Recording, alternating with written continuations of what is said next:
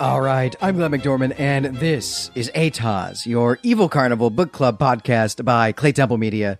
This month, we're talking about Something Wicked, This Way Comes by Ray Bradbury, which was originally published in 1962.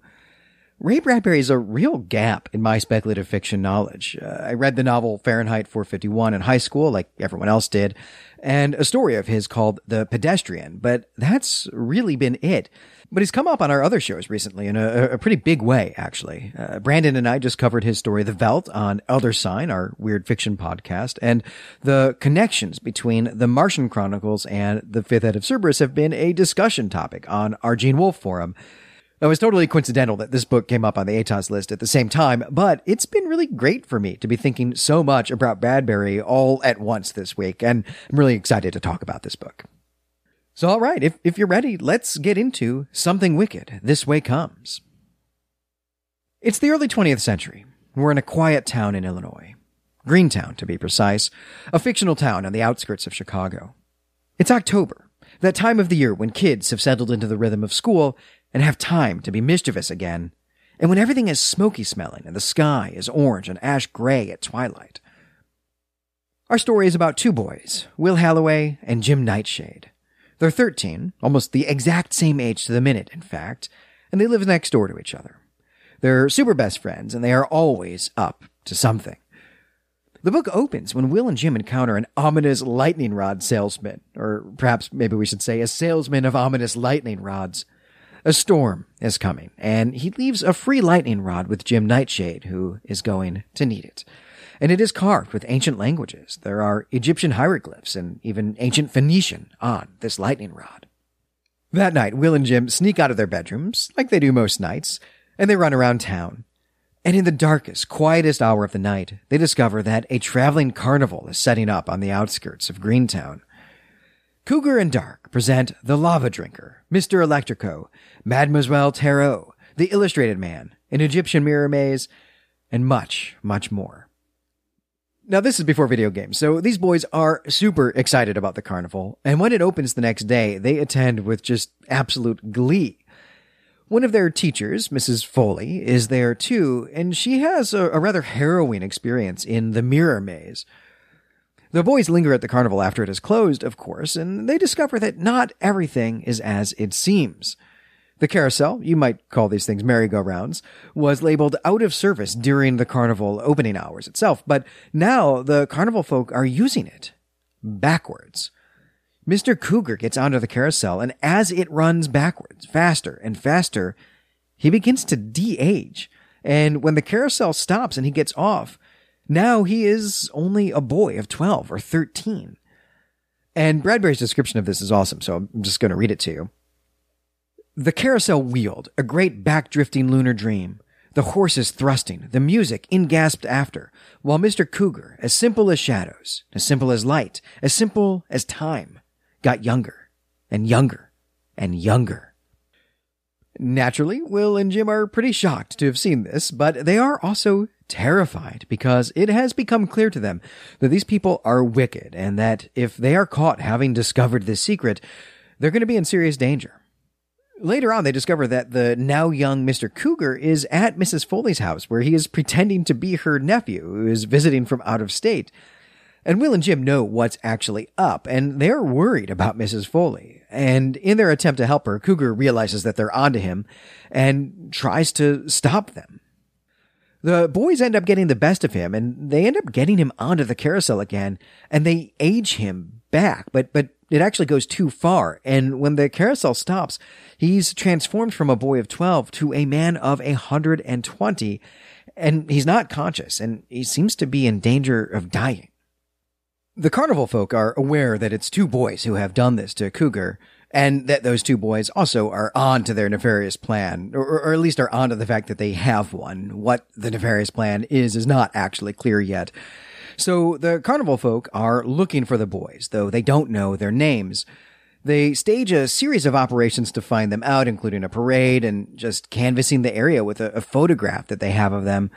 The boys know their town. They hide in all the places that adults don't even know exist, like, the sewer system. But the boys are in real danger. They need help. So they go to Will's father, Charles Halloway, who works at the local library. Of course, they don't actually expect any adults to believe them, but Charles Halloway is still very much a boy at heart, and he believes every word of their story. Better still, he believes that the carnival is a real threat and needs to be defeated. And this is where we get some explanation of who the carnival folk are, because Charles Halloway is a learned man who has read just about every book in the library. And this is another brilliant Bradbury passage, so let me read Charles Halloway's explanation to you, or part of it at least. Beware the autumn people. For some, autumn comes early, stays late through life, where October follows September, and November touches October, and then instead of December and Christ's birth, there is no Bethlehem star, no rejoicing. But September comes again, and old October, and so on down the years, with no winter, spring, or revivifying summer. For these beings, fall is ever the normal season, the only weather. There be no choice beyond. Where do they come from? The dust. Where do they go? The grave. Does blood stir their veins? No. The night wind. What ticks in their head? The worm. What speaks from their mouth? The toad. What sees from their eye? The snake. What hears with their ear? The abyss between the stars. They sift the human storm for souls, eat flesh of reason, fill tombs with sinners. They frenzy forth. In gusts they beetle scurry, creep, thread, filter, motion, make all moons sullen and surely cloud all clear-run waters. The spider web hears them, trembles, breaks. Such are the autumn people. Beware of them. And Charles goes on to explain that Dark and Cougar capture people and twist them, and they take sustenance and energy from corrupting people. They thrive on pain. And this rings true for Will and Jim, who have seen exactly this in the carnival, where they are certain that one of the exhibits is actually the lightning rod salesman, all twisted and deformed into a carnival freak. This is a battle between the forces of good and evil, light and dark. The autumn people, and there must be many of them out there in the world, the autumn people are people who have rejected the light, rejected pity and mercy, rejected laughter. This has all been going on after dark in the library, and just at this point, Mr. Dark finds them. He enters the library, and Charles tells the boys to hide while he tries to hold him off, and this is some of the scariest stuff that I've ever read. Mr. Dark just oozes with creep and dread. He and Charles have a polite conversation, but everything Mr. Dark says is laced with menace. He's figured out who the boys are, and he knows that they are in the library, but Charles feigns ignorance and really boldly confronts the big bad in order to buy time for his son and his son's best friend. But in the end, Mr. Dark causes something like a heart attack in Charles, where he drains him of life and will, and leaves him on the floor of the library incapacitated. And then Mr. Dark prowls through the library, searching for the boys, and he taunts them as he draws nearer. And while he is doing this, he also is trying to lure them to him, to entice them to come to the dark side. And this is very much like the final Death Star duel between Darth Vader and Luke Skywalker in Return of the Jedi. But here it's Jim Nightshade in particular whom Mr. Dark is trying to bring over to his side. And Jim is tempted. He is drawn to the darkness, and he always has been. And this is something that Bradbury has shown us throughout the novel. Jim is always the ringleader in their adventures, always the boy who wants to bend the rules and engage in dangerous activities, while Will is always the one who wants to go home rather than sneak into the haunted house. He's the one who always feels like a coward in the face of Jim's risk-taking. Moreover, Jim has been yearning to leave boyhood behind, to become an adult. And Mr. Dark plays on this, promising to use the carousel to make him 25 and make him his partner to replace Mr. Cougar, to give him a purpose in life, even if it's an evil one. And Jim doesn't give in to this temptation, at least not at this point. But at last, Mr. Dark finds them, and there just is nothing they can do. He takes them away to the carnival, and just as we are expecting the worst, Bradbury returns to Charles Halloway, who is picking himself up and dusting himself off in the library, and he is determined to rescue the boys and destroy this carnival. Charles goes to the carnival, where he is made a part of the show that night. He and Will are going to play William Tell with the carnival's witch, but Charles has figured out how to defeat the autumn people. The trick is joy. The trick is laughter, and so he carves a smile onto the empty shell that is loaded into the gun, as well as onto the bullet that the witch will hold on to pretend that she's caught it in her teeth as part of the act. And when he fires the blank at her, the power of this smile, of this joy, is like a real bullet, and the witch is slain. And this causes chaos in the carnival, and Will and Charles are able to get away from Mr. Dark. But there's just one problem. Jim is still trapped somewhere within the carnival. And they search for him, but there's no luck. And then a boy comes running up to ask Charles for help. But Charles sees that this is Mr. Dark, who has de-aged himself with the carousel. And Charles embraces this little boy, Mr. Dark, as a little boy, and suffocates him with love. And Mr. Dark falls to the ground, dead and defeated by joy and love. In the end, Charles and Will find Jim, but he's unconscious and really badly hurt by the power of Mr. Dark. But Charles won't give up, and he and Will revive Jim through the power of their joy and their love. They sing and they laugh, and this brings Jim back to consciousness, and it drives the darkness from him. And they've won, and the book ends much as it began, with Will and Jim running off to have an adventure in the night. It's a race to one of their favorite features in town. But this time, they aren't alone. Charles Halloway is with them, something of a boy again, at least for a few minutes. And being a boy, boyhood, is one of the major themes of this book. This isn't uncommon for Bradbury to look back fondly on his own boyhood growing up in Waukegan, which is a far north suburb of Chicago.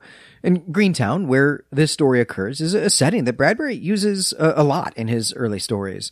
And it's simply a stand-in for Waukegan, and many of his stories capture something of his own childhood, his own boyhood experiences. Something Wicked This Way Comes is no different, and Bradbury has written about the carnival that stopped in Waukegan and made him want to be a writer. And in this book, Bradbury writes especially about the bond of friendship between Will and Jim, a friendship that is really rooted in mischief. Their bedrooms face each other, and they've developed a secret system of communication across their houses. And I should say, too, that their rooms are at the top of their houses. And Bradbury has a wonderful line about this. He writes, "Their rooms were high, as boys' rooms should be. From these gaunt windows, they could rifle fire their gaze artillery distances past library, city hall, depot, cow barns, farmlands, to empty prairie." And I love this idea that it's important to facilitate boys' quest for adventure and mischief. And to make their nighttime adventures even easier, the boys have drilled handholds into the sides of their houses and hidden them behind some ivy. And they know every inch of their town. They know all the abandoned barns and how to get into every church tower. But the library is also important to them. And reading books is as much an adventure as climbing trees. And adventure is the real watchword for these boys. But Bradbury writes here that, of course, they must make their own adventures, because adventures rarely just happen by. And ultimately, this idea is what makes Bradbury's depiction of boyhood so magical. These boys make their own adventures. They are a force in the world. They don't just passively accept the world as it is. They change it, and they make it fun. They make it mysterious and even scary when they need it to be. This all really resonates with me. Like Bradbury, I grew up in the far suburbs of Chicago, and I was part of an entire community of other boys. And we had rope swings we used to jump off the reservoir. We had other rope swings that we used over a creek in the forest preserve. We held epic games of Ghost in the Graveyard and Kick the Can that had us climbing onto rooftops and scurrying in bushes. We wore out patches in my lawn playing running bases, and we had a special mud pit for playing rugby. In winter, there was the pond that froze over, and most importantly of all, we lived on top of a hill, and we were industrious about creating the best track for sled wars. And I still have a scar from a snowball fight that I had with my best friend in 6th grade. And like Bradbury, I remember these experiences fondly, and I would say I even yearn for them, and I would be sorely tempted to go back and do it all again if I could. And that is a big part of Charles Halloway's experience in Something Wicked This Way Comes, where we see how envious he is of his own son, how old he feels and out of place. And so I want to turn to talking about time and age, and then we'll finish up this section by talking about fatherhood. Time is everywhere in this book, and Bradbury has some really gorgeous passages about it, and let me just share some of them with you. Midnight then, and the town clocks chiming on toward 1, 2, and then 3 in the deep morning, and the peals of the great clocks shaking dust off old toys in high attics, and shedding silver off old mirrors in yet higher attics, and stirring up dreams about clocks in all the beds where children slept. And then later Bradbury has Charles Halloway think, Christ, 3 a.m. Doctors say the body's at low tide then. The soul is out. The blood moves slow. You're the nearest to dead you'll ever be, save dying. And these are really contrasting ideas of what 3 a.m. is like. It's magical for children, but it's practically death for adults. And Charles Halloway spends a lot of energy reflecting on time, and especially on his age. For the era, Charles Halloway is an old father. Will wasn't born until he was in his 40s, and so in his mid-50s, he feels like an old man, like someone who shouldn't have a boy, someone who maybe should be a grandpa. And he very much fears that he can't relate to his son.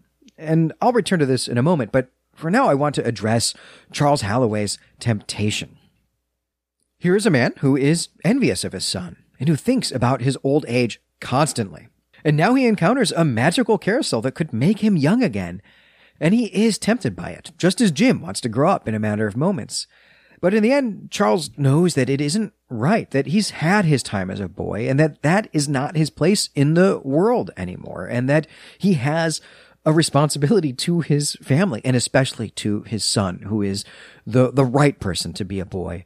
And Charles Halloway's arc in this story is to realize that he really can be a true father to Will. And in fact, he is well poised to be a fantastic father, an awesome father, precisely because of his nostalgia, because of his critical engagement with his own boyhood.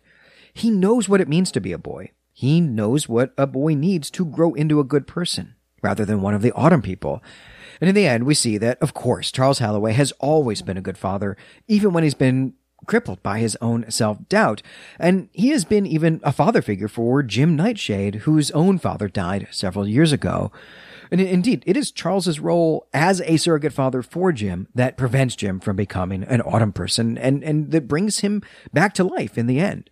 So this is a book that is about both boyhood and fatherhood, and especially about the role that fathers play in giving their sons a good boyhood, a type of boyhood that will keep them in the light and help them become the best people they can. But it is also about growing up. After this harrowing adventure, Will and Jim were never so young anymore, is what Bradbury tells us in the very first chapter of the book. And it's not because they've been traumatized by their experience, though that is definitely one way a writer could tell this story, but it's because they've learned what the world is and what it takes to keep it good, that this is a responsibility that they are going to have as they become adults, and especially if they become fathers themselves. Now, as I so often say, the themes are a real strength of this book. I've read a lot of books about childhood adventures, but most of the time the parents are either absent or antagonistic, and sometimes they're just even openly hostile in some way. This is the first book that I think I've ever read that is about kids having an adventure that is also about a good parent. And this is really enriched by the fact that the parent figure in this story has a fully realized emotional arc that is thematically connected to the emotional arc of the kids. It is extraordinarily well done, and I am so grateful. I'm immensely grateful that I've read this book. The characters are also fantastic. Will and Jim are a great pair of contrasts, a light and dark, an introvert and an extrovert, thoughtful and impulsive. They are two sides of a single coin. I think it's probably obvious, though, that my favorite character in this novel is Charles Halloway, but I've probably said enough about him already. I'll say one more thing about the characters, though, and that's simply that Mr. Dark is the perfect horror villain. He is a mysterious and menacing figure, but also charismatic, almost charming. I found myself almost succumbed, almost lured by him. Far and away, though, what makes this book really pop is Bradbury's prose style. I've read quite a bit of it to you already, but I want to share two more passages that just make my heart sing. A carnival should be all growls, roars like timberland stacked, bundled, rolled, and crashed, great explosions of lion dust, men ablaze with working anger, pop bottles jangling, horse buckles shivering, engines and elephants in full stampede through rains of sweat while zebras neighed and trembled like cage trapped in cage. But this was like old movies, the silent theater haunted with black and white ghosts, silver mouths opening to let moonlight smoke out, gestures made in silence, so hushed you could hear the wind fizz the hair on your cheeks.